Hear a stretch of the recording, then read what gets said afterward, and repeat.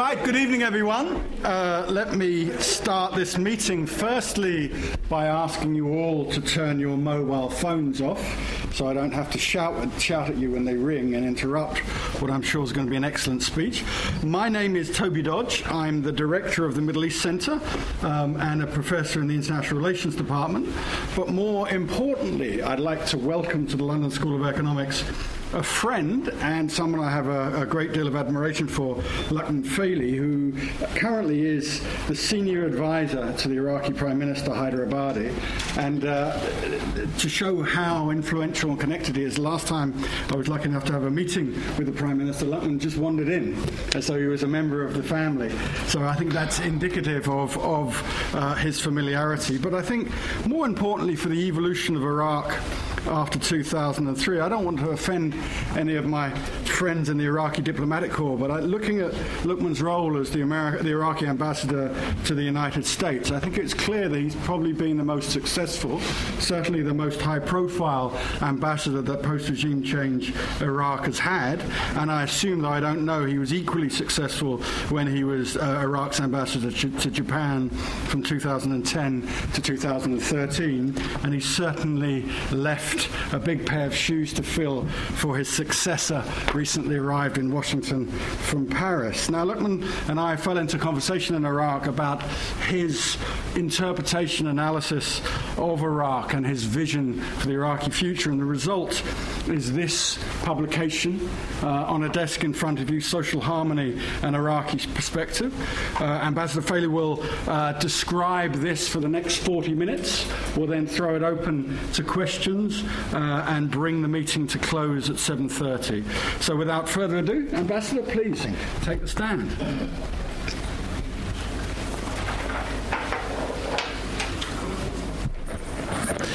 Bismillah ar-Rahman ar-Rahim. Okay. Good evening, everybody. I'm honored to be here today. It's the first time for me in LSE, and it's the first time I publish a paper in such a way. So I'm honored to be asked. I'm honored to present this. I'm honored also to try to convince you that the type of thinking we have traditionally done about Iraq and the region is somewhat short and might be even short-sighted. And I hope today, following my talking about the paper and you reading it thereafter, you will be thinking in a different way.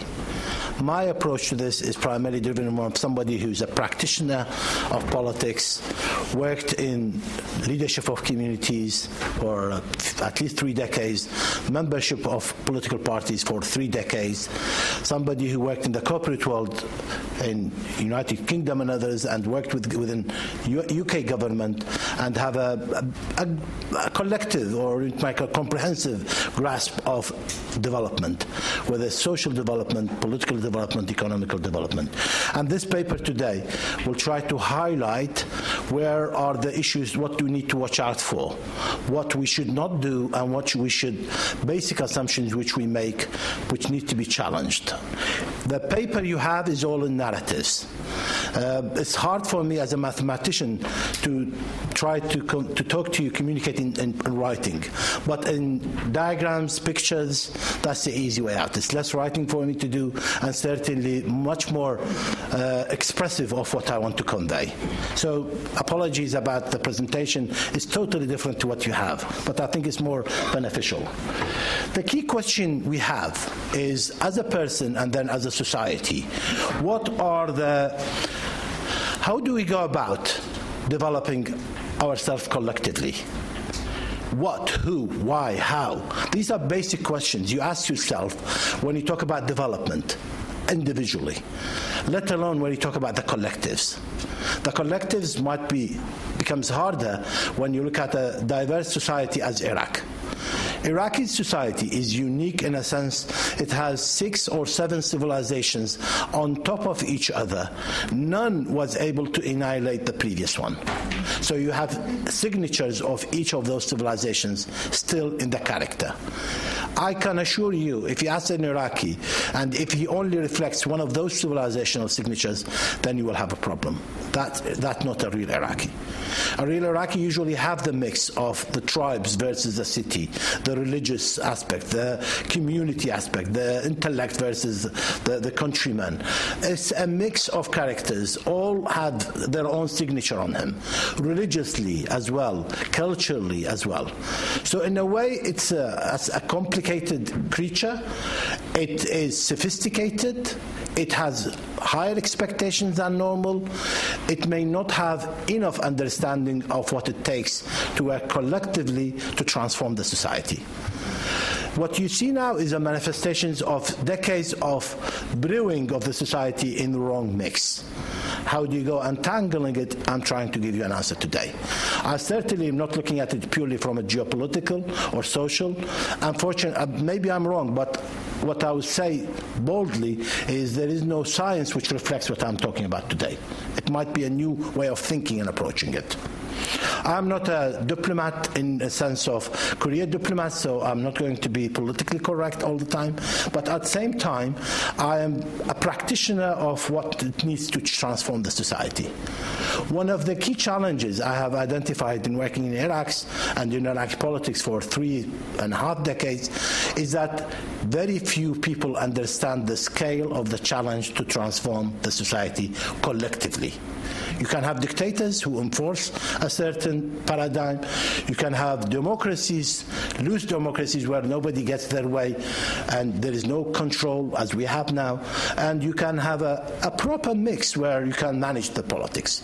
So when you start with how do I develop myself collectively, two key questions comes in.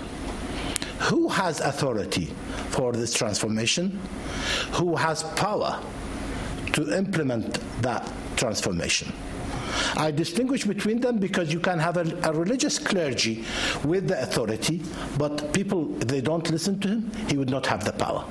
You can have a senior official, whether he's a minister, a prime minister, a president, a director general, a police officer, with the authority, but if people don't listen to him, he would not have the power.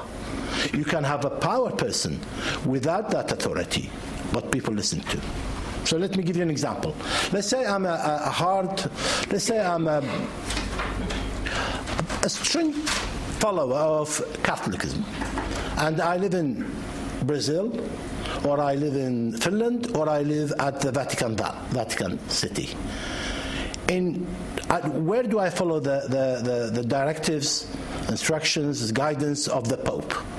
In Brazil, as a culturally, I will follow him. He has that power on me. In Finland, he may not have that power on me. At the Vatican City, he has the ability, the authority, and so on. So I cannot do whatever against Catholicism in that area. But in Finland, I have the freedom to do it. So here, who has the power and who has the authority is an important source we need to understand and distinguish. Then I will talk about the three parameters required for you to take into account all the time. Whatever actions you do, you always look at three issues at the same time. They may have different weights, they may have different strength in your beliefs, but they are A, the culture. You look into the culture aspect all the time. And here I'm homing in and explaining the culture as pride versus shame, as the basic binary view of culture. It's much more complicated, I know. What I'm saying is these are the two ends of the pendulum you look at. These actions you're taking, does it give you pride within socially, or do you feel shameful? And how do you go about it? That's always you think about it, whatever you do. Second is the state. You think about the lawful and unlawfulness of what you want to do. Is it legal or is it not legal? Where are you doing it? Let's say, for argument's sake, one of you want to smoke. Would he be able to smoke here in this environment? Culturally, he might be unacceptable. Certainly, it's illegal, I'm assuming. It still is. So, to that effect, the legal aspect is always thought about. If you feel that the state have no control on you, you will breach the legality or not, up to what you want. So you always think about the legal aspect or not, or there is no status, there is no rule against it or for it. Then you have an area of freedom. Third is religion. And somebody says, well, I'm religious or not, I'm disregarding that. I'm homing into the ethical aspect of religion. People without religious beliefs have ethics. That's the basic DNA development fabrics of a human being or societies. People want to associate with the ethics or an ethicality. Even if you are in a mafia or in a ISIS or whatever, you still have certain ethics you want to adhere to, or not. So to that effect, these three parameters are always thought about. How ethical or not you are, how legal or not you do, how pride, culturally or not you, or shameful you do. These three parameters, with the two factors associated with them, you think about them 24/7 in whatever actions you want to do. And sometimes it's consciously, sometimes subconsciously you do it. You always think about how do others think about it. You always think about what's the legality of what I'm trying to do.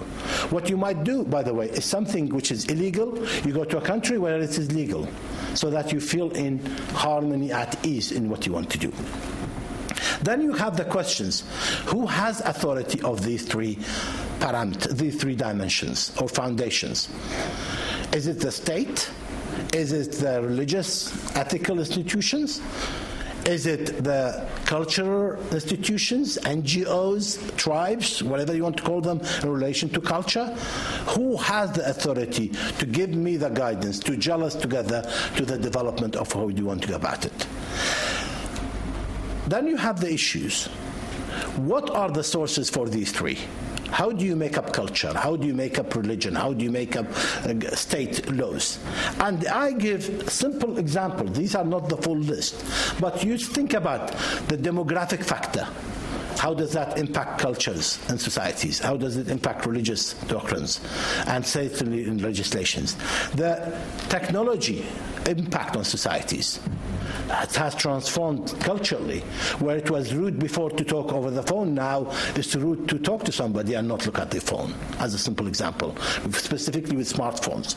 So education, how does lack of education or having education, how does that feeds into the three foundations I was talking about, whether it's culture, religion, and state. Collectively, they may lead to a new legislation, a new type of religion, a new type of sort of ethics being provided, a new type of trend and culture. And then the question is, who has the authority and who has the power to change? Economy and others are always factors. Unfortunately, whenever I showed this paper or draft to political scientists from the West, they kept saying to me, economy should be a circle. I said, no. Economy feeds into something else. You don't think about economy 24/7. But these three factors, I challenge you that you think about them all the time in different ways. If the collective agree to it, you think about them. If you consciously think about it, if you want to take a new action, if you want to create a new narrative, you think about those aspects. How do the others feel about it? The paper, by the way, is all about social harmony, not individual harmony. That's for me to do in a different paper I'm writing. But for social harmony, i.e. collectively, you think about that aspect of it. Then you have the issues of history. What's the impact of your history on you, on your societies? How shackled you are or free from your history in dealing with issues. So people may stop doing things because historically they are not used to doing it. It's new for us. You are creating a new narrative which we should not even touch. And here you have women driving in a country, or allowed or not, and other aspect of it. Just a simple example of where you talk about the history. You are breaking new laws and regulations. You are breaching our fathers' sort of heritage, and that's not right. Language is also a developing factor which leads into legislations and so on. When the three interact on a certain narrative, that's when you have a harmony in that specific narrative. Let's say, for argument's sake, you have an animal, a dog, and you own a dog, and you like that dog. You take it to a country where the legislation does not help you in maintaining that relationship with the dog. Or culturally it's acceptable to eat that dog. Or others as well. Where do you feel you are in harmony with yourself, with the dog, and therefore you have a healthy relationship with him socially? It depends where you are. If you are in the UK, you go to, let's say, Korea, you go to Iraq, you go somewhere else. The relationship with the animal is different. Let's say you have a certain sexual orientation and you want to be productive in that society. If you go to California, it's different than if you go to Karachi, than if you go to Europe. How supportive you are, how productive you are in that society in relation to your sexuality becomes, do you feel in harmony with that? You may not feel that you are productive in that society and therefore you immigrate or you force yourself to go to another country where you can practice that sexuality free from shackling. Here I'm not talking about the right or wrong. I'm talking about being productive in a society. For the society to function, you need enough of a harmony for them to be productive. Otherwise, if everybody is pulling in different directions, you will not be able to produce. In Iraqi perspective, the question we have is how much are we in harmony between the state, between the cultures, and between the religious establishment and religious narratives on human rights, dogs' rights, animal rights, tree rights, any aspect of rights, collectively, how much in harmony are we? If we are not, then we are not a very productive society. And therefore we have more zero sums. If we are, then we can have a faster machine, a more efficient machine of producing development in a society. Then I'll look at it. These diagrams are not, as I said, but it's my mathematical model of it in a way. It's different countries have different weight to the three factors. You may say certain societies is more religious oriented, others are more cultural oriented, certain are state oriented. So if I look at Japan, as a country I lived in and I experienced during the Fukushima and others, I could see clearly that the government has a very strong weight and that rule of law prevails. Then the culture, then the religious establishment, which is more philosophical than religious in the sense of we know in Iraq.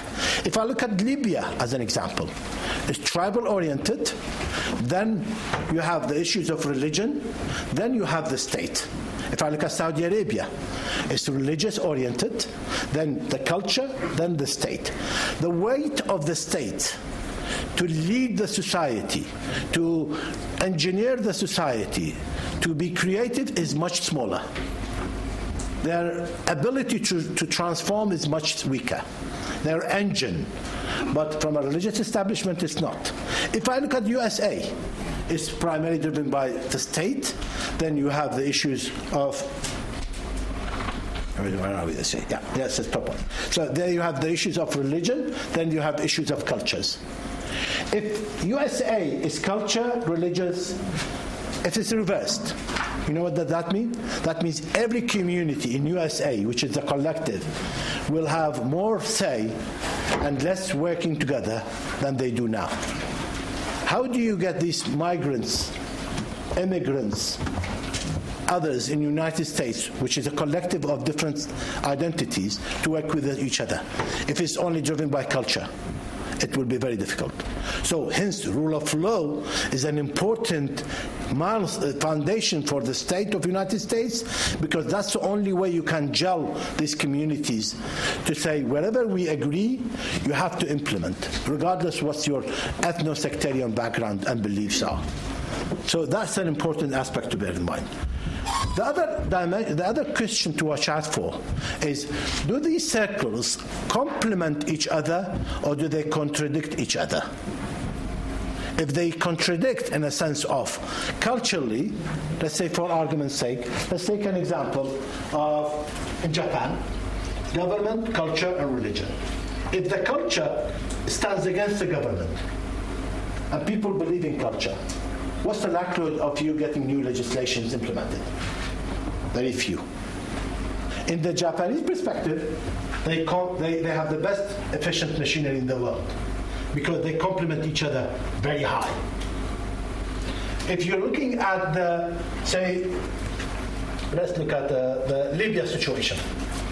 If religion and culture, if religiously it's against the culture, how productive that society can be? Difficult. If you provide a new narrative against cultures in Libya, how effective can you be? Difficult. The key issue to watch out for is, are these three circles complementary to each other or are they contradicting each other? So in the Iraqi perspective, one of the key challenges we have is to certain tribes, if they stood against the state, they feel pride. They stood against the state. They stopped the state. In the Japanese perspective, they feel shameful that they don't stand against the state. Why? Because breaking the law is never culturally not acceptable, ethically not acceptable. In our Iraqi situation, standing against the law might be pride. They are heroes, and that's the problem we have to bear in mind. So it's important to understand that the basic assumption that the state has to lead everything is wrong. It's also need to know which institutions do you have to influence to change that society. What's the weight of that society and how contradicting or complementary those institutions are between themselves, the various circles of influence and power. Then the three requirements for developing social cohesion are three. You always need to have a need to do this. So a need to do means what? Means a society feels benefit from implementing whatever new laws and regulations you want to implement. There has to be a need for it. If there is no need, people will say, what's this legislation about? I don't need it. Why do you create something I don't need? Why do you increase my disharmony by introducing something I don't need? On the contrary to it, if you only bring in something you need, society will say, well, the government looks after me. The religious establishment's looking after my needs. I'm important. They're not doing it for themselves. The other issue is a want to do. It's not forced on you. Dictatorship creates a paradigm where things are forced on society. Dictatorships create a paradigm where things are not needed by the society, but wanted or desired by the dictator. Here, people say, okay, this social contract is not working for me. Why? Because my needs are not being fulfilled. My desires are not also being fulfilled. The third one is ability to do. Do you have the right environment to implement this? You're talking about democracy in X, Y, Z societies, or Z, as Americans call it, but you don't have the ability, the institutions, the culture, the infrastructure to implement that. What's the point of you forcing legislations on me without you giving me the right infrastructure? So here, the ability to do is a prerequisite for a harmony to take place. Ability to do does mean that you can't just put decrees and orders by parliament or prime minister or president without understanding that could you, once you introduce a legislation, can you implement it? Because if you can't implement it, you are increasing disharmony in the society. You're bringing another restriction, you're shackling myself without the ability to transform. Okay. Yeah, I think we're right. So there, when you look at the Iraqi example, the big problem you have, I have another paper which I look at the American example and the Japanese example, and I hope to write about the British example as well. The area in the Iraqi example, area of interaction, is extremely small. Others will have a much bigger three circles interacting more or less on top of each other in Japan example, which is the most harmonious when I look at the various societies. Anthropology is my hobby, by the way, so I look at these issues all the time. So when you look at the Iraqi example, it's the least area of interaction where everybody, the whole society, agree on certain narratives. Why? Because the state requirements was all about dictatorship, all about the needs and the desires of the dictator or the military rule or whomever it was. And therefore, his legislations and everything else, we have thousands of legislations which all talk about protecting the state, a police state. I.e., if you say something bad about Saddam Hussein or somebody else, you'll be imprisoned or whatever. So you have the state issues. All the majority of the legislations, even by the way, after 2003, we still have a problem with it. We still don't give legislations which are reflective of the needs, desires, and abilities of the society. And the other issue is religion. Religion in the current paradigm of Iraq is problematic. You have so many institutions who do not work with each other. You have things like Eid, prayer of Eid. Everybody has it differently. You don't feel in harmony with that situation. And you also have that religious pulling in different directions without due consideration to the status of the state and the cultural aspect of the society. I'm not saying you should be irreligious or not religious, in Iraq. No, what I'm saying is the religious establishment have a major role to play to help the harmony in a society. And then you have the culture aspect of it, which is multi-ethnicity, multi-nationality, and so on, each one of them. The problem is not in the diversity, by the way. You can't have diverse societies. You have it in India. You have it elsewhere. It's how much do they agree on areas of interaction?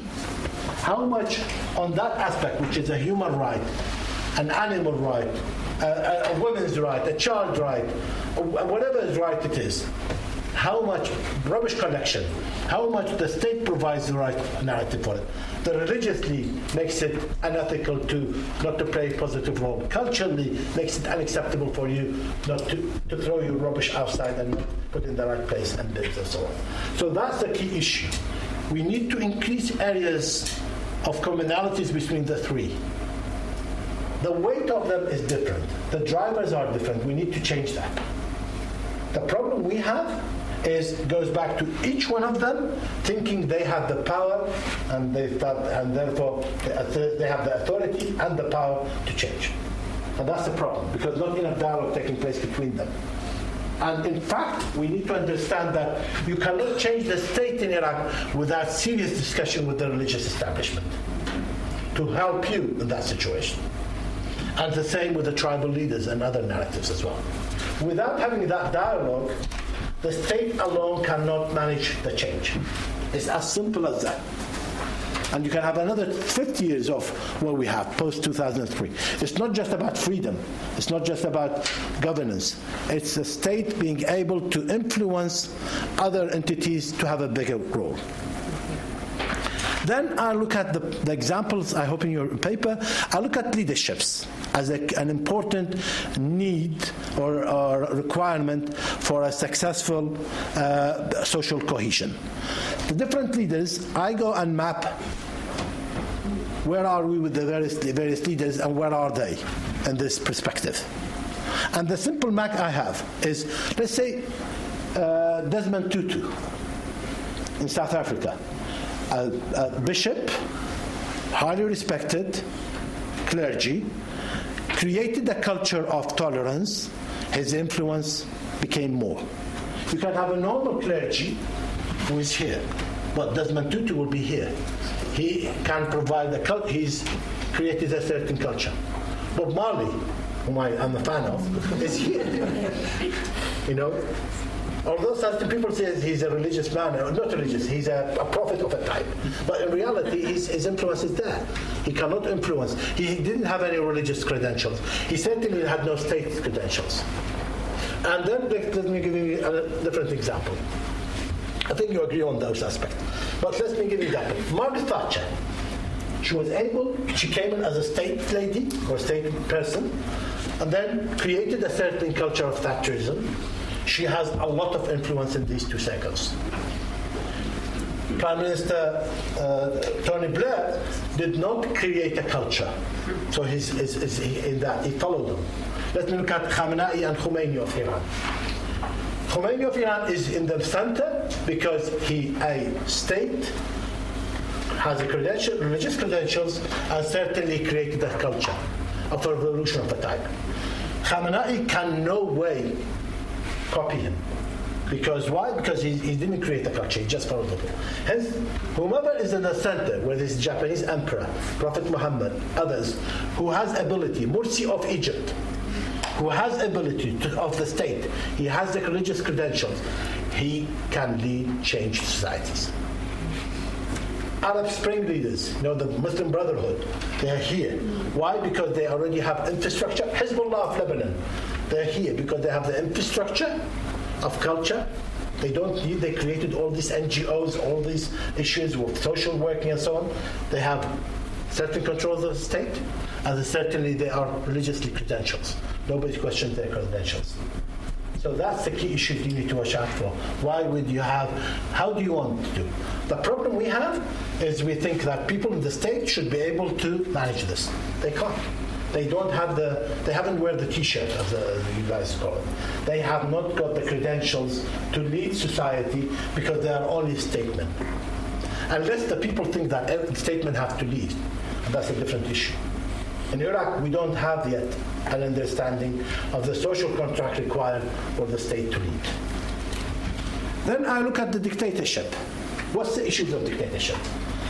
One of the biggest destruction of this dictatorship, by the way, the Quran talks about Pharaoh of Egypt a lot as a theme of dictatorship. Dictatorship problem is that it systematically destroys the fabric of the society for their own wishes and desires. Societies become hypocritical. Societies become self-centered. Societies become short-sighted. Societies become looking after themselves. Why? Because dictatorship is systematic. In Iraq's situation, the longer the dictator we had, the more destructive the society is. And that's a problem we have in the dictatorship. By the way, here I'm not talking about good or bad. I'm not talking about is it right or no, wrong. This harmony issue, you can have the most effective harmony, which produces what Japan had pre-Second World War, or where Hitler came in. Perfect harmony.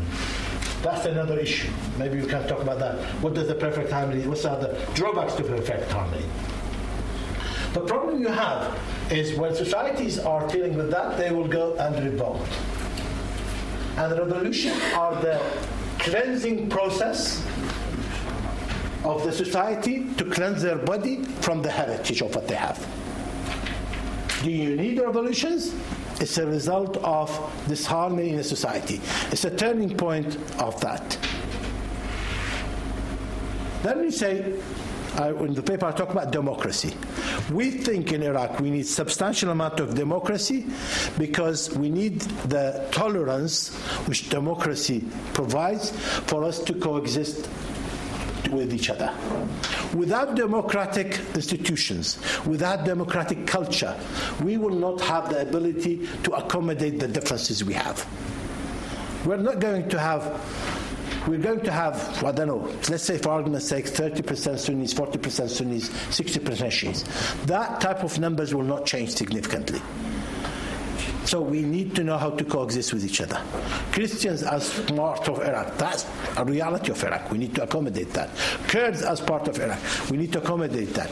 But these are the simple aspects of the problem. Tribes of Iraq, we have to accommodate tribalism in Iraq. And then you go back to urbans and cities. And by the way, one of the parameters we have in Iraq is he from outside or is he from inside? Did he live the worst years of the 90s with the sanctions years, or did he not? These are people think about you, for them to have harmony with you or not. These are some of the parameters they think about. So democracy is an important foundation, a pillar for us to be able to move. Why? Because it gives us the tools we need more than anything else for us to accommodate social cohesion. It's a painful process. It on itself it will not work. We need other tools with it. And to that effect, we need rule of law. It's one of the most important prerequisites for success of Iraq. Rule of law, whatever that law is, we need to agree on.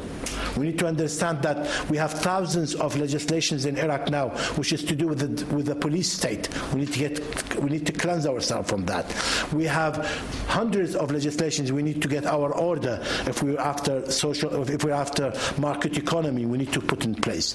So we need to substantially have a much vibrant parliament, much productive, efficient parliament than we have now.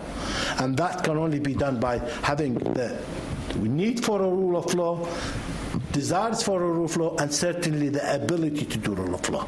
Otherwise, I can assure you, what we have now will prolong for a long, long time to come.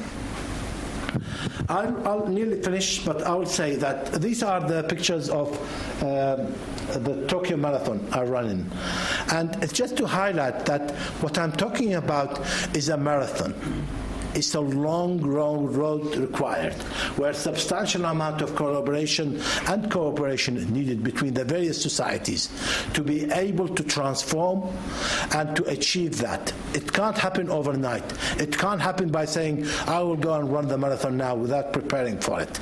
It requires a lot of hard work by the various players involved in it.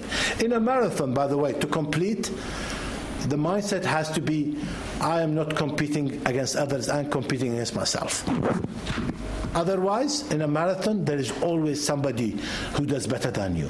And when you see that the world record is, I think, 2 minutes, 5 minutes or something, 2 hours, 5 minutes, you think, well, he must be on a 20 kilometers an hour for 2 hours. Imagine that, running it. So how fast you have to be. You can't beat that. So you have to go in a marathon mentality with a ability. I am doing it for myself. I may beat my own numbers, but I want to achieve and get there alive by the end of the 42 kilometers, 195 meters. That's what you need to do. And finishing it is what we need to think about. And I think I'm finished now. So.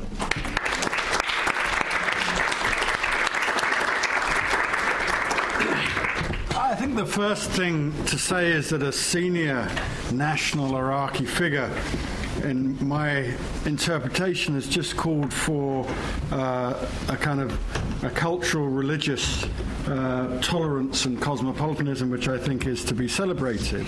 And I think the analysis is fascinating, but I want, as the first question, to push you on how we get there. So Iraq's facing provincial and national elections. Previous elections, you could argue, drove it into civil war in 2005 and have exacerbated the situation over this chain of elections. So if you, or when you advise the Prime Minister, you lay out the PowerPoints of your analysis, and he says, all right, Ambassador, how do I arrive here? How do I bring the cultural, the religious, and the state into harmony? Or who will do it for me? Well, he has to assume first that he doesn't have the magic wand to resolve it by himself. It has to be a collective. It has to be an outreach to the institutions, in which you tell the institutions, you have the way to work with me to get this. I can't do it alone. They have to feel that they have a stake in your success. At this moment, everybody is pulling on their own powers, and therefore they do not feel there is a stake. The other aspect of it is, don't introduce any legislation without consideration to the religious and social and other aspect of it as well. It's impossible. It's destructive to promote legislations. So what you need to do is focus on one or two core examples where you need to bring in social scientists, religious anthropologists, and others to work with you in enhancing your legislations to reflect the need, desires, and the abilities of the society. As is now a wide net of disorganized legislations where people don't know what are the priorities. Is it alcohol being banned, or is it terrorism being fought, or is it taxation or others? The scale of the challenge in Iraq is tremendous. It is really. You have to substantially change. The Iraqis have an ambitious project. They may not understand the scale of preparation for that project. They may believe that if only we do this, well, in reality, I'm saying if only you need to do this, that, then you can be a productive society. So as a Prime Minister advisor, I would say this is a long project. You need gradually to say time is with you or not in this aspect. Are you bringing the tribal and religious and cultural institutions?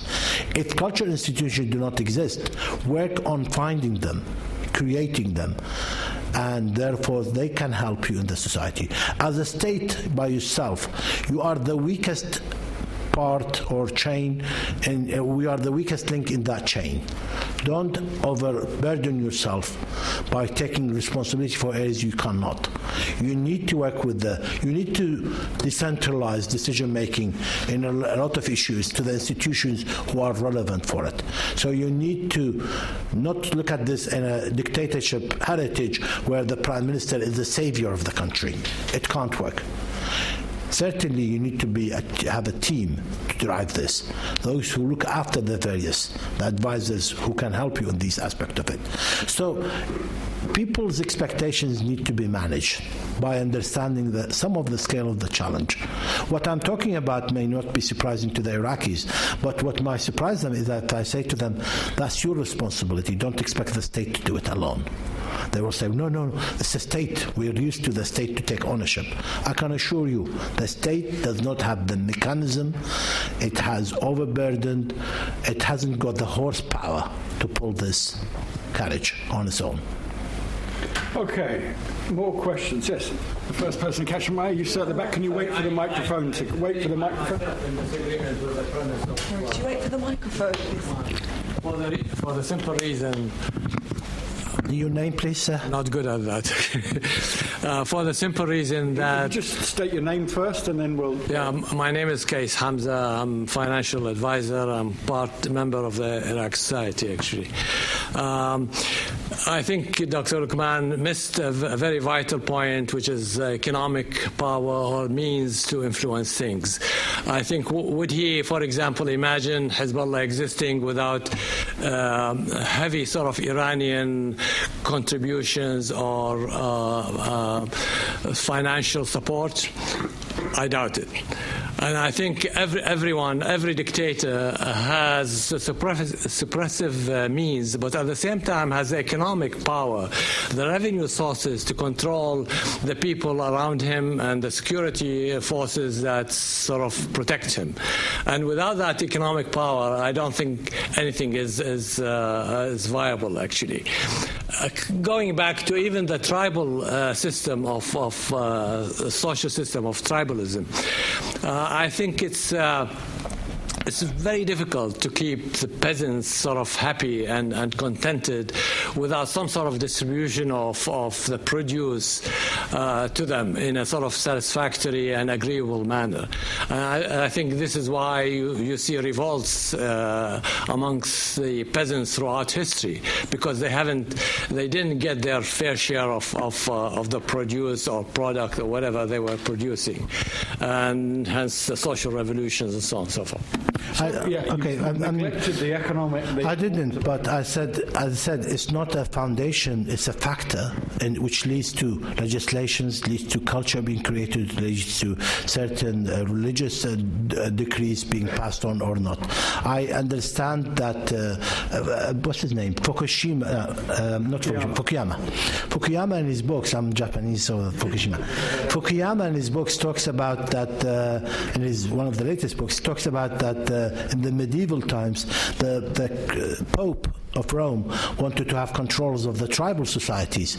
So they talked about not marrying your cousins as a way of diluting tribalism in Europe and having control of it. I do not dispute the influence of economical power. I don't dispute that. But what I'm saying is to have an efficient machinery, it's a factor you have to take into account. But let me give you an example.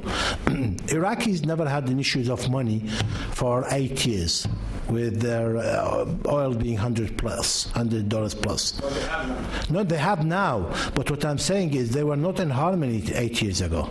You can buy yourself. The problem with dictatorship is, forget about money. Let's say fear. It's a similar currency, fear or money. Let's say, for argument's sake, fear or money, for a while you can influence. Is it sustainable? It's not. So the issues of money is not the primary driver. In Japanese perspective, pride is more important. Teamwork is more important than increase my salary. If you increase my salary so much from my colleagues, I don't want that in the Japanese perspective, because I need to be slightly similar to my colleagues so that we can work together. In Western orientation, maybe you want to. It's more self-centered societies than for example, the Japanese model. So economically, it's a factor. I'm not disputing that. It can entice. It can make life easier. But I think it's a paracetamol versus an actual problem.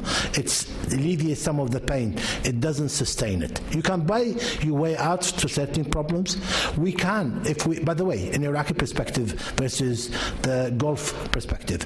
The Gulf bought their way out of outsourcing a lot of the issues they have to Western companies and others. Iraqis didn't do that for whatever reason. So you can buy your way out, but is it sustainable? The Gulf countries now finding out with oil prices being down that model is not working. So I don't dispute the issues of finance or money or economical challenges. It's a good way, but I'm saying is, for it to be sustainable, you need to persuade the society in the long run and the long view of it. Right, yes, you sir with the glasses.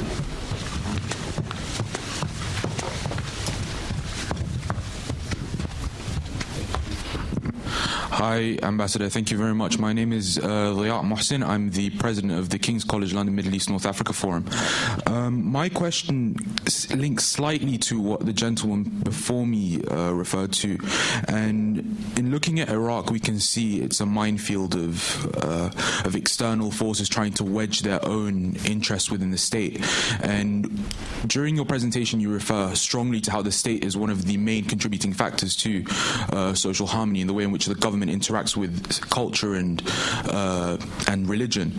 Now, bearing in mind these external influences, how does a government go about trying to, I guess, excise these external influences and focus on building itself without any kind of external factors affecting its own progression? Thank you. Why would you expect that the external factor is a negative factor? Why can it not be a positive factor where technology, skill sets, and everything else can be done? If everything is included in your own country alone, isolated, do you have enough raw material to develop your society, technology-wise, skill sets, and so on? Excuse me. My main question was referring mainly to Iranian, Saudi Arabian it doesn't matter. involvement. You're talking about geopolitical interference by others, which is detrimental. What I'm saying is, if you don't get your harmony in the right manner, regardless of whether external or internal, you cannot develop. Even if, let's say, for argument's sake, we say we have an iron curtain put against Iraq externally. Could we Iraqis, if we don't have enough formulas of tolerance internally to listen to each other, could we get our act together?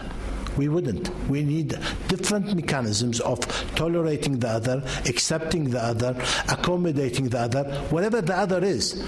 The biggest problem in Iraq now we have is people do not want to accommodate the other. The other might be tribal, the other might be religious, different denomination, and so on. So we need to have a different hat where we tolerate as a key skill sets. Otherwise, if we look at this as from outside, it's useful to talk about an imaginary or real enemy from outside, whether it's USA or Iran or Turkey or others. It's useful for a certain level of cohesion. I give you that. But is that sustainable? It's not, because then you'll find out, well, the enemy was not from outside. The enemy is with our inability to tolerate, to accommodate each other. That's what we need to do. It's a very fast way of killing this sort of diversity by saying it's all to do with the enemy from outside. You can do that. And it might be, dictators do that all the time. Wars are created for the sake of uniting certain societies. But we need to create a more sustainable formula moving forward. Right, yes, the lady there with the glasses, and then the gentleman, and then the lady there. Hello, Abigail Fryman-Rauch. Thank you very much. So the model that you gave us with the three elements is a very positive model, but I wondered, even to get to that point, is there a need for some kind of reconciliation process to rebuild the trust that would make these things necessary? And also, if I can also ask you, you talked about the perils of introducing religious legislation. So would you say, referring to the law passed about this time last year on conversion, where if an adult converted, their children automatically converted to Islam, was that a mistake to have passed that law? As far as I know, even the religious establishments, those laws were not thoroughly thought about, and that the actual scenarios does not accommodate for it. So it was to do with whether this was ISIS forcing people there for their family. As far as I know, when I asked religious clergy about it, the scenario cannot be done. So that scenario does not exist. So they more or less created a legislation for an imaginary scenario, not a real scenario. I can assure you of that. And let me give you an example. It talks about, for example, when you conversion. The conversion, is it the parent or the mother? So that was one aspect of it, the scenarios. Within Islam, which one is it? I asked religious clergies about this, away from the government, and they said that the legislation itself does not accommodate the actual scenarios of what's taking place. However, even those in the government and those religious men who are engaged in the government said it's insensitive and definitely out of date, that legislation. So I don't think it will be implemented. And that's a typical example, by the way. What you just said is a typical example of introducing a legislation without due consideration for scoring political points or being more royal than the king, if that's the right word to use, than an actual helping harmony in the society. What was your first question? I apologize, I didn't write it. Reconciliation. Now, the issues of reconciliation is that trust. It's like any other relationship you want to build, where there is no strategic one. You have to go with a transactional relationship. So you need to build confident building measures. My proposal here, for example, is focus on one or two narratives and get the right formula for it. I think in the paper I talk about citizenship as a narrative. What does citizenship mean religiously? What does citizenship mean from a state perspective? And what does citizenship mean culturally? If they are not complementary, then we have issues with citizenship. If they are, for example, the state looks at citizenship as rules and rights and responsibilities of the citizen and the state toward each other.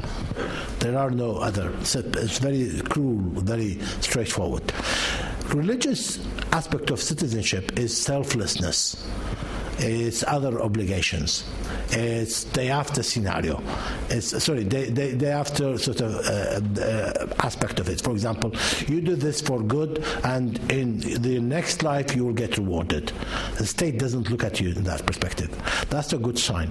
But if religious aspect of citizenship says break the law, you have no problem because God will reward you, then that becomes a contradiction relationship. And then so that's an important, which means that we need social scientists heavily engaged in our discourses to change our society. At this moment, by the way, a psychiatrist will find it hard to find jobs in Iraq. Social scientists find it hard to find jobs in Iraq.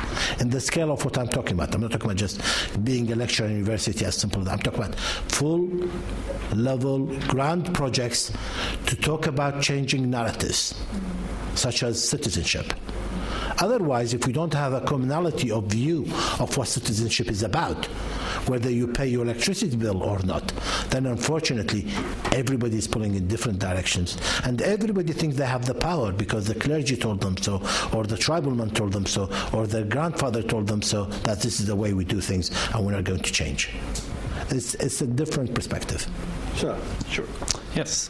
Thank you, Ambassador, for your talk. My name is Tyler Jansen. I'm a master's student here at the LSE in the International Relations Department. As an American and somebody who just lived in Japan for a year, I agree with some of your characterizations of both of those countries.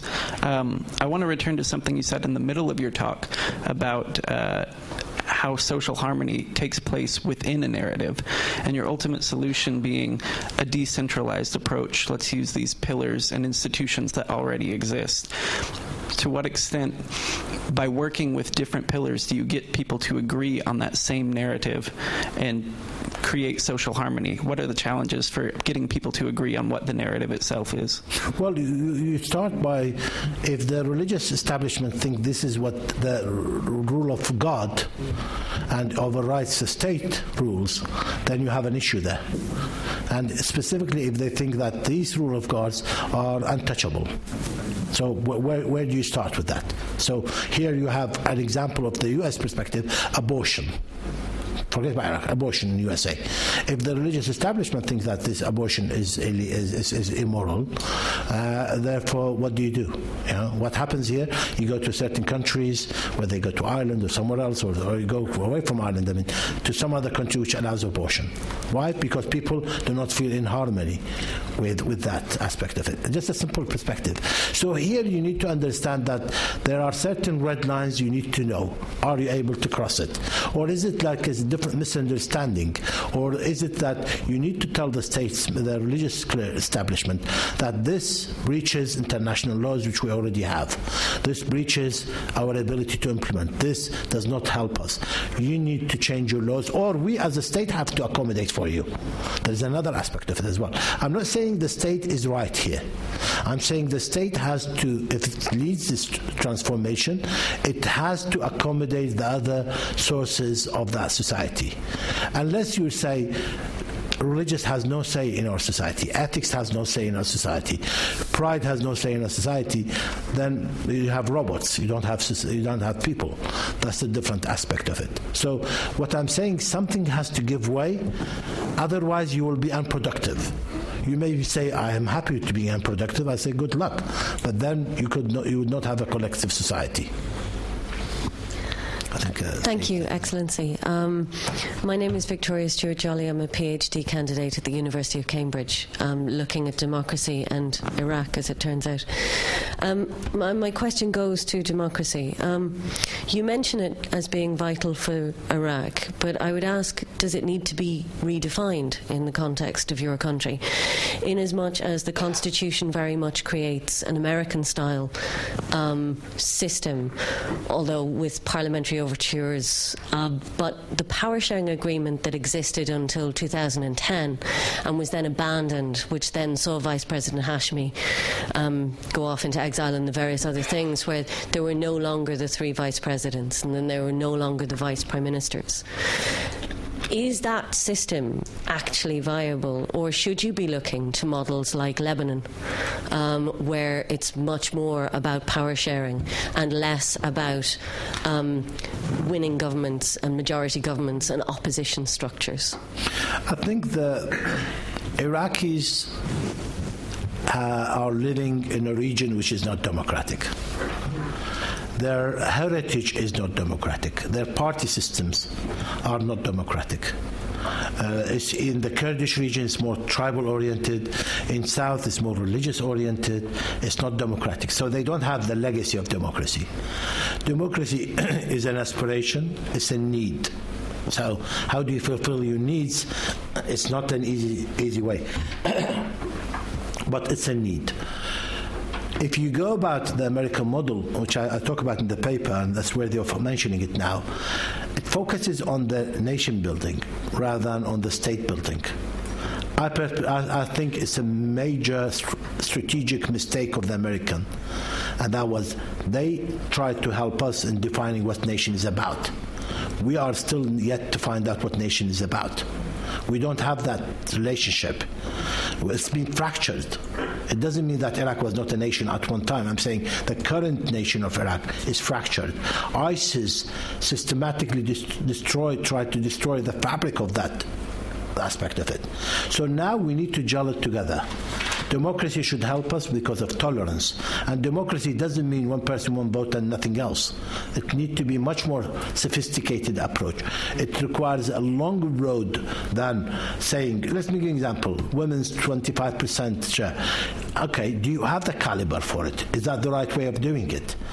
If you want to engineer it that way, you need to have a long view, a roadmap for doing it, rather than now. I think now, for example, the parliamentary system we have is ineffective because we are too much in disagreement on a lot of narrative, which I talked about then. They need to do a lot of soul searching between themselves to agree on basic issues for them to be able to have an efficient and effective way of operating. So is it a presidential system I'm saying? I don't know. What I'm saying is the current decision-making process within Iraq, and this is me as a private citizen and somebody who's no longer in the government, the current decision-making process in Iraq is ineffective, and it certainly has a danger of people feeling that democracy produces chaos, and therefore I don't want a democracy. People start talking about, and this is a contradicting term, but that's what people talk about, a just dictator. How could you have a just dictator? I don't know. I don't think it's possible. I don't think you have that even in movies. But let's say, for argument's sake, democracy is, at this moment, is threatened because it's not being implemented right. Somebody buys a tool, doesn't know how to use it, he throws the tools away. Well, you need to know how to learn to use the tool. The tool has nothing wrong with it. Democracy as a tool can be used one, but we need to know how to go about using it. But was it the power sharing, the rough and ready consociationism, the rough and ready power sharing up until 2010? I'd probably disagree. It's fundamentally against democratic, by the way. Power sharing is fundamentally, literally goes and destroys any democratic in a sense of not one person, one vote. No, it's you bring in a minister, regardless whether he's competent or incompetent, because he has that face or that ethnicity. That fundamentally is not democracy. It's not. It's abusing. It's misabusing. It's you're using the tool. I give you a knife to use to cook for me, and you go and kill somebody with it. The knife is a knife. So what do you do with it? It's that's what we need to do. So power sharing is useful as a concept, but the way it's been implemented, I can assure you, it's very abusive. I don't know. I mean, one other aspect which I don't talk about here in the paper, which is what is missing in Iraq. I think fundamentally we are missing founding fathers to the state. We are missing those who are able to comprehend what it takes to build the state, away from their mini ethno-sectarian background into others. To understand that when you bring somebody who is not capable into a position of responsibility, the ramification of that, the destructive element of it is much worse or more than saying that you have a Kurdish minister or a Shia or Sunni. Okay, give them a good deal factor of having a Kurds or a Sunnis and Shias. Okay, but is that sustainable? It's not. You're buying your way out, and it's not buying it as well. First you, and then you. So three up there, sir. Hello. Rinad Mansour with Chatham House. And LSE, yeah, sorry. Because you came and you said, I'm part of LSE. I am. So don't abuse the system. I take back Chatham House. I wonder, because you spent a good amount of time with the theoretical, setting up your theoretical model, but not enough applying it to Iraq specifically. I wonder if you can, let's pick a few leaders who we have in Iraq, like Nouri al-Maliki or Muqtada Sadr or Masoud. It now. No, it's not. I'm picking Masoud Barzani or... Talk about names here. I really don't want to talk about names. You don't want to talk about the leaders in Iraq? No, I don't want to talk about specific names. Okay, let's talk about parties. The Kurdistan Democratic Party, or anyway, the Sadrists. What have been their problems with finding this social harmony? And do you feel... I start by saying that they are not democratic to start with. Yeah, so what have been some of their more sort of specific issues with combining the three factors? And do you think there are any leaders emerging that are better able to, or potentially better able to, bring these factors together? I am finding it difficult to find the right leaders to accommodate the challenge for a number of reasons. One is, the system in Iraq has been created not to allow creativity to be included. So it's very rigid. And the current system will not be able to produce better than what we have now.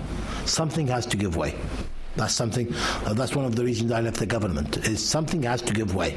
And the current system will not be able to be creative to develop. That's one aspect. And so I don't talk about names because I seriously mean the problem is in the themes of what we have, not individuals. It's not the brands we're worried about. The theme of talking about muhassasa or quota system, that is a destructive element because that doesn't give you quality. These parties are not democratic. They are not. By simply looking at the same leaders since 1980 up to now, you have the same leaders leading these parties. How democratic are they?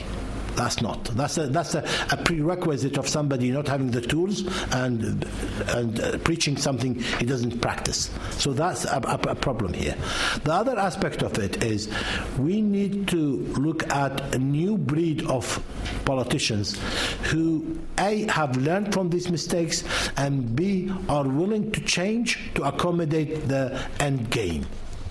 We have not yet defined what's the end game for Iraq. Where is the right mix in these three circles in the various narratives for us to be somewhat in harmony? Where is it? We have not had that discussion. It's not right of me to give you a utopia solution here.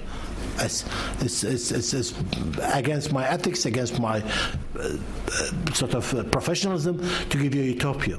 It's not. So what I'm saying is I'm giving you the tool to diagnose the problem. This is more a diagnosis tool than a prognosis. I admit to that. But I think majority of our diagnosis has been wrong. You have major problems, I'm giving you paracetamol to sort it out. What you need in reality is a chemotherapy, radiotherapy, as I mentioned yesterday, lifestyle change, and certain limbs need to be taken out for the system to function. That's how severe it is. What I take you to be suggesting, or let me put it another way, are you suggesting that a new party or a new set of political parties should be formed that directly reject the muhassasa system? No, the current parties, if somebody form a new party, I don't think it will work. Because tribally, culturally, politically, new party cannot emerge in this unhealthy environment. It has to go cross. It has to be within. It has to be. But it's a painful process we have to go through. New party on its own, a third way perspective will not work.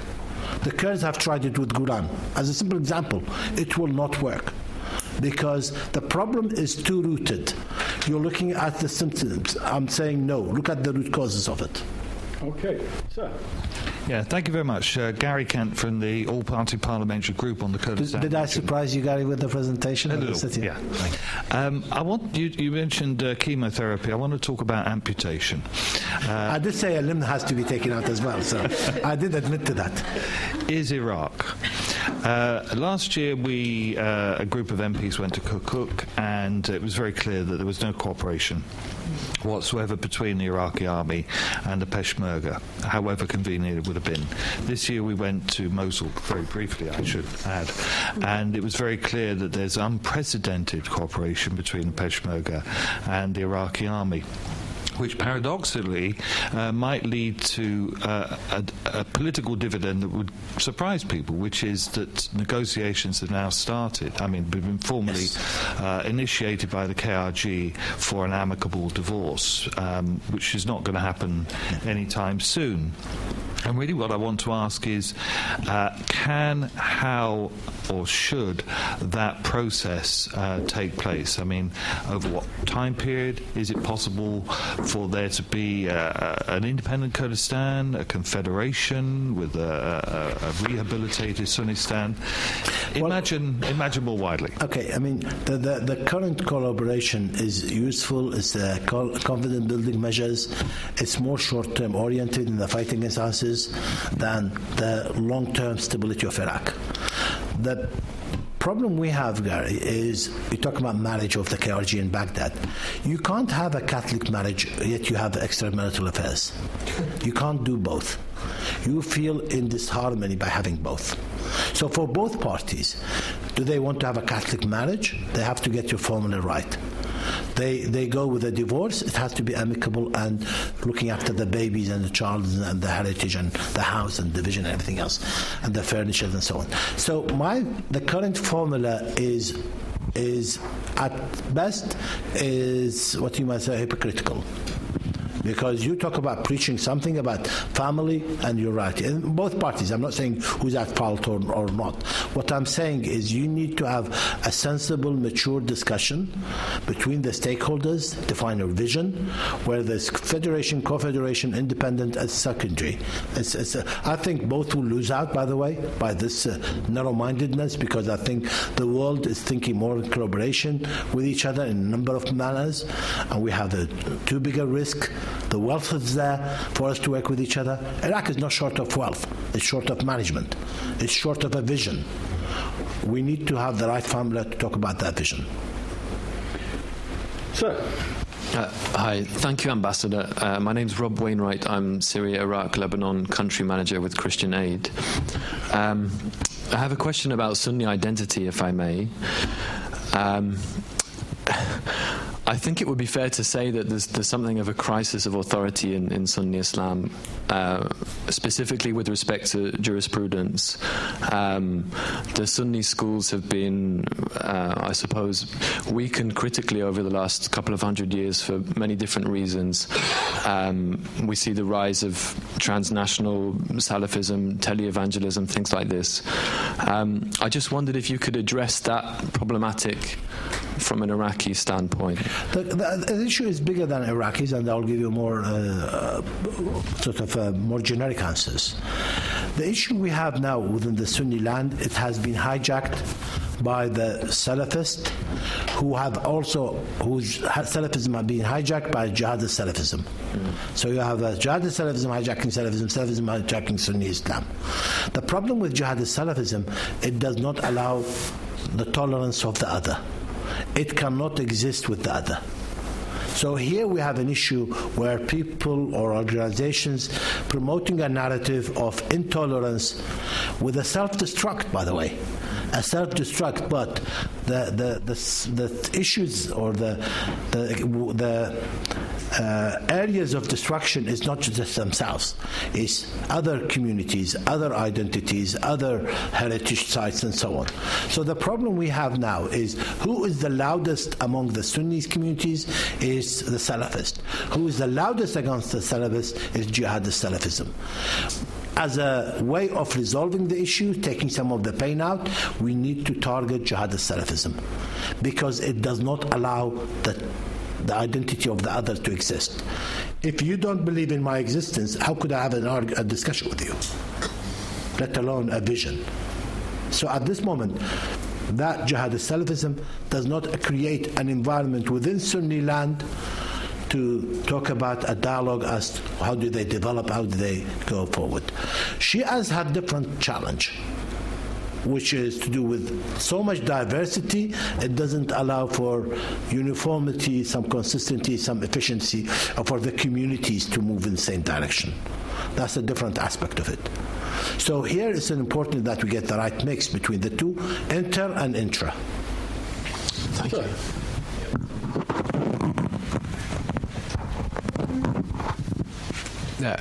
I'm Ollie Marlhale from University of Westminster, and looking at the history of politics in the region and also referencing your crossing over of the three pillars, does Iraq need a strong man or a strong woman before it can advance into a harmonious state? It needs a more efficient decision-making process, whether it is a collective with a similar vision or a person who has a mandate with a vision. We certainly lack founding fathers, and those means people with the courage and the vision to drive this. Is a single person, can he be the savior? I don't think even Superman can help us now if we are alone and if we go about this way of doing it. If he has a mandate without the vision, he can't. If he doesn't have the team to implement the scale of the challenge I was talking about, then it will not help. Society do look for saviors. more so in our societies. We have the heritage of strong men. We have that. But if he cannot accommodate the diversity and try to cajole the society toward a certain narrative, that has a danger of sort of pushing back in due time. Our society is a tribal society, so collective memory is important. That means things cannot be forgotten. We have in our heritage 100-year war because of a camel. So that tells you, and this is not easy, so it tells you that time is somewhat irrelevant, and we need to be careful how do we go about it. What do we need? I think we need a faster decision-making process rather than just a savior. Yes. I'd like to go back to some of the previous comments, particularly about chemotherapy and amputation. And also referring back to your own analysis that the area of commonality is very small.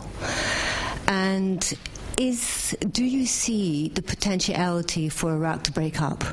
So you would have, for example, in the West, a Sunni West, a Kurdish North, a Shia South, and in which case, how would you see the geopolitics of the Middle East evolving from that situation? And given your last statement just now is that things take a long time to evolve, and I imagine that Iraq would become fiefdoms again, whether democratic or not, is irrelevant.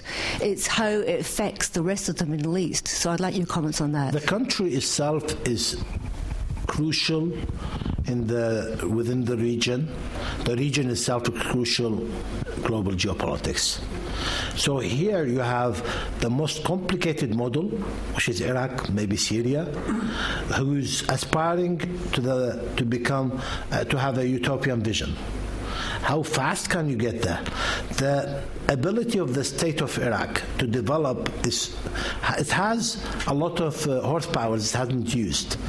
Its geography is a strong horsepower it can use to help its economy and development and social cohesion. Its geography can. Its wealth is another dimension. Its heritage is another. These are all pistons of your engine which you have not even switched on yet. It can develop much faster than others think because we are not relied on one strength. But if it's not used, it becomes harder to pull that carriage or wagon with so much heavyweight put on it. So what we need is to start instigating those aspects of it. Dividing the country on its own, how does it work? The ethno-sectarian issue or the diversity goes across communities, across tribes and others.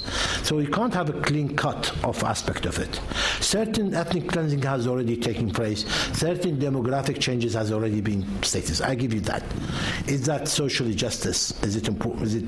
Do you resign to that fact, or do you want to take it back to some nostalgic perspective you have on it? That's a question for us to know. How much of the identity we have lost are we willing to bring back or work at, or how much are we willing to say these are irreversible damage has taken place? That's the reality check we have not done yet ourselves on. So we need to do that reality check. We need to look at it in a very sober approach. Right, we've got 10 minutes more. So this is just one. So this is a quick point. So to that effect, apologies. To that effect, I think we need to talk about tolerance as a theme, because let's give you an example. The issues we have in the south of Iraq has nothing to do with ethno-sectarian. It's to do with good governance, rule of law. We need to do that to develop. The issues we have in some of the provinces are nothing to do with nationality. It's to do with ethnicity. We need to accommodate that.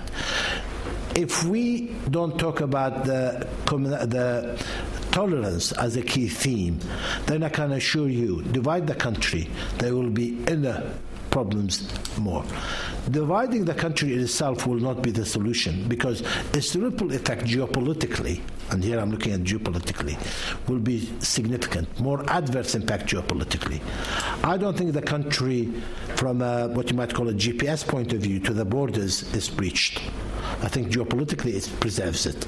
But the cohesiveness of the country internally, I challenge that. I don't think it's cohesive enough yet.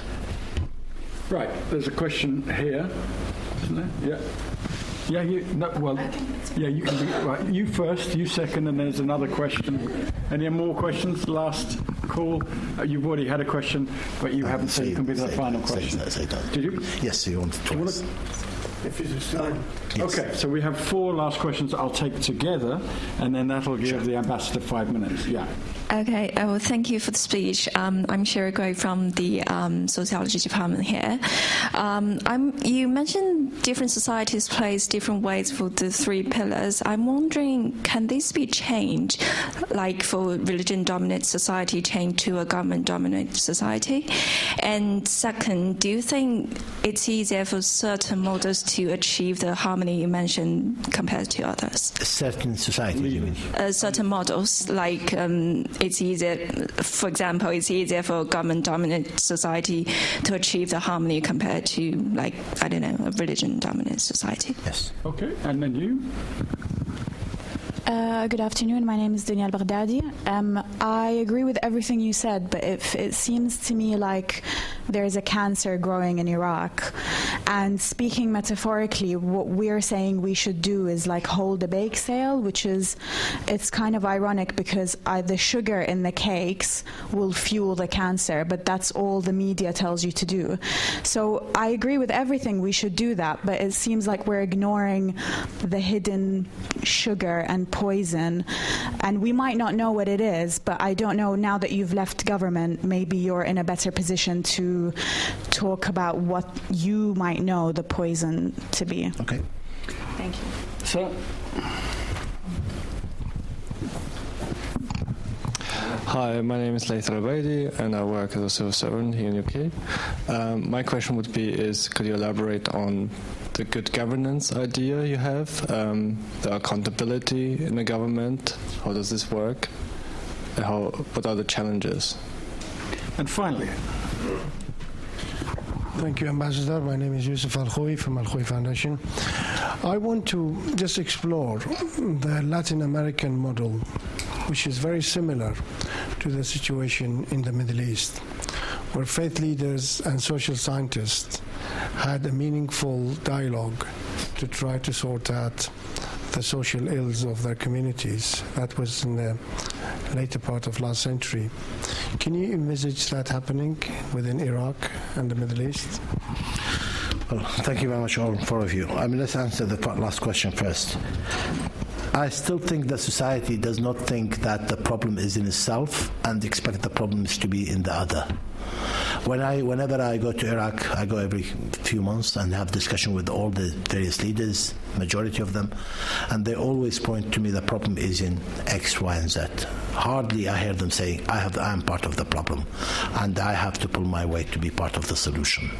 So I don't think enough self-diagnosis has taken place, or soul-searching, I like to call it, and therefore people don't think that we need, for example, if we think that there's a problem, we need to say, okay, we need to enhance substantially our social sciences skill sets, whether it's bringing on surveys, all kinds of things of that nature. We are not yet there. So to me, I don't think we understand yet the scale of the challenge in fixing that. We don't have census, we don't have surveys collectively as a society, so we have a problem there. I think what took place in other countries, in South America and others, it's when the people realize, officials of the government, leaders of communities realize that they need the other, they cannot develop themselves without the other support. That level of acknowledgement is still lacking in Iraq. You'll see it in TVs, you'll see it in others, in tribal leaders pinpointing on the government saying that the others are not helping religious establishment, putting problems in Friday prayers on others as well. I still think that each stakeholders in Iraq need to reverse their vision and say, I'm part of the problem, how could I be part of the solution? That psyche is not there. ISIS should have been, or Daesh should have been enough as a wake-up call. I still doubt that it was enough as a wake-up call. Do we need Western Daesh to wake us up? That's a challenge we have. That's, by the way, is a key challenge we have in Iraq. The problem we have is we are become sometimes insensitive to the level of challenges we have, and therefore we say, well, we put up with fighting. Okay, you need to know what you are losing out by not by lack of focus on the challenges we have. I think you're talking the governance questions. Part of the governance is to admit, to understand who do you need to help you in the development. At this moment, how much of our legislations are passed on to religious establishments to get their buy-in? How fast do we do it?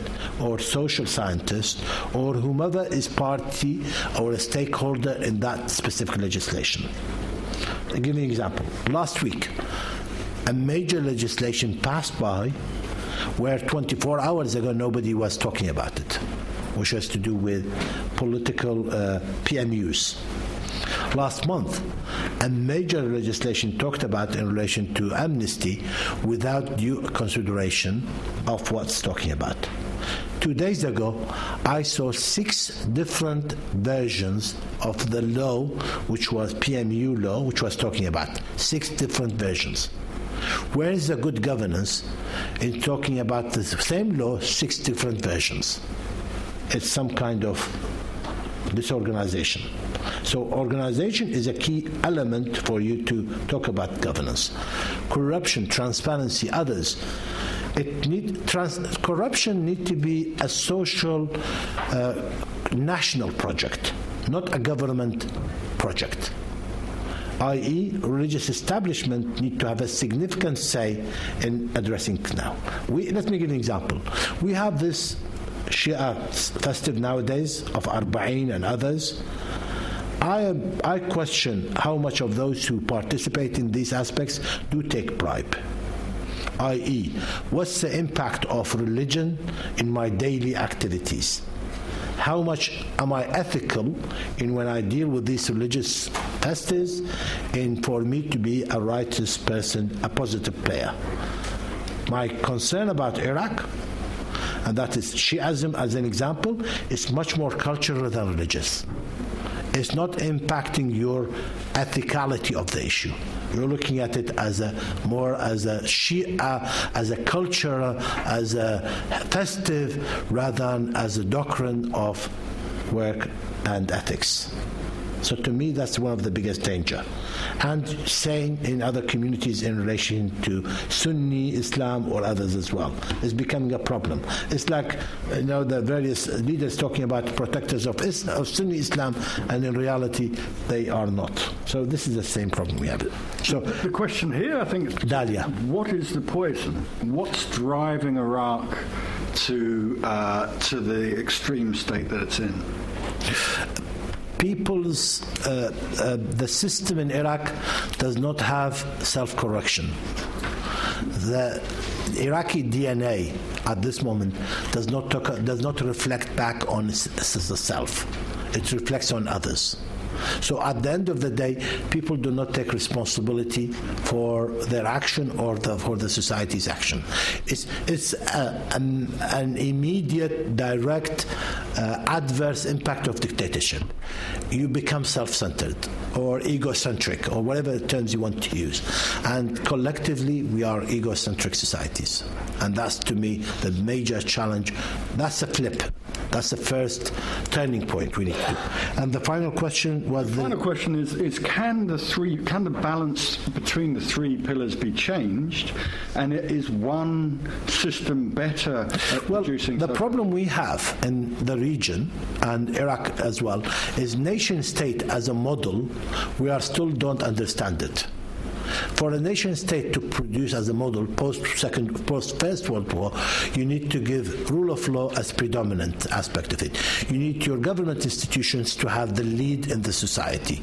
We as society, Arab countries as society, Arab Spring primarily, meant that the 20th century passed by the region without few understanding of what nation state is about.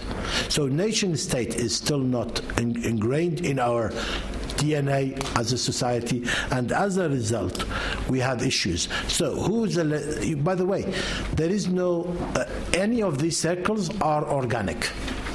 Ideas comes, a culture idea becomes a religious idea becomes a cultural narrative, a state are formed based on a specific narrative. ISIS, by the way, they tried to get rid of one circle by forcing a certain thing, declaring their own state. Therefore, they are the state. ISIS tried to merge all three circles into one. That was it, because they thought, seriously, that's how they thought it is. The Japanese situation in pre-Second World War, Germany, Nazism, is circling all three into one. It's the most effective way of operating. If it's the wrong narrative, if it's an evil narrative, it's the most destructive machinery. And you have it in ISIS, you have it in Nazism, you have it in other countries as well. Right, well, that's a good note to end on. I'd like to thank everyone for turning out on this very cold and wintry day, but I'd especially like to thank Luqman Faili, former ambassador of Iraq to the United States, for giving us a fascinating insight into his thinking, and you all now have a copy of that in a more concrete form. So thank you very much.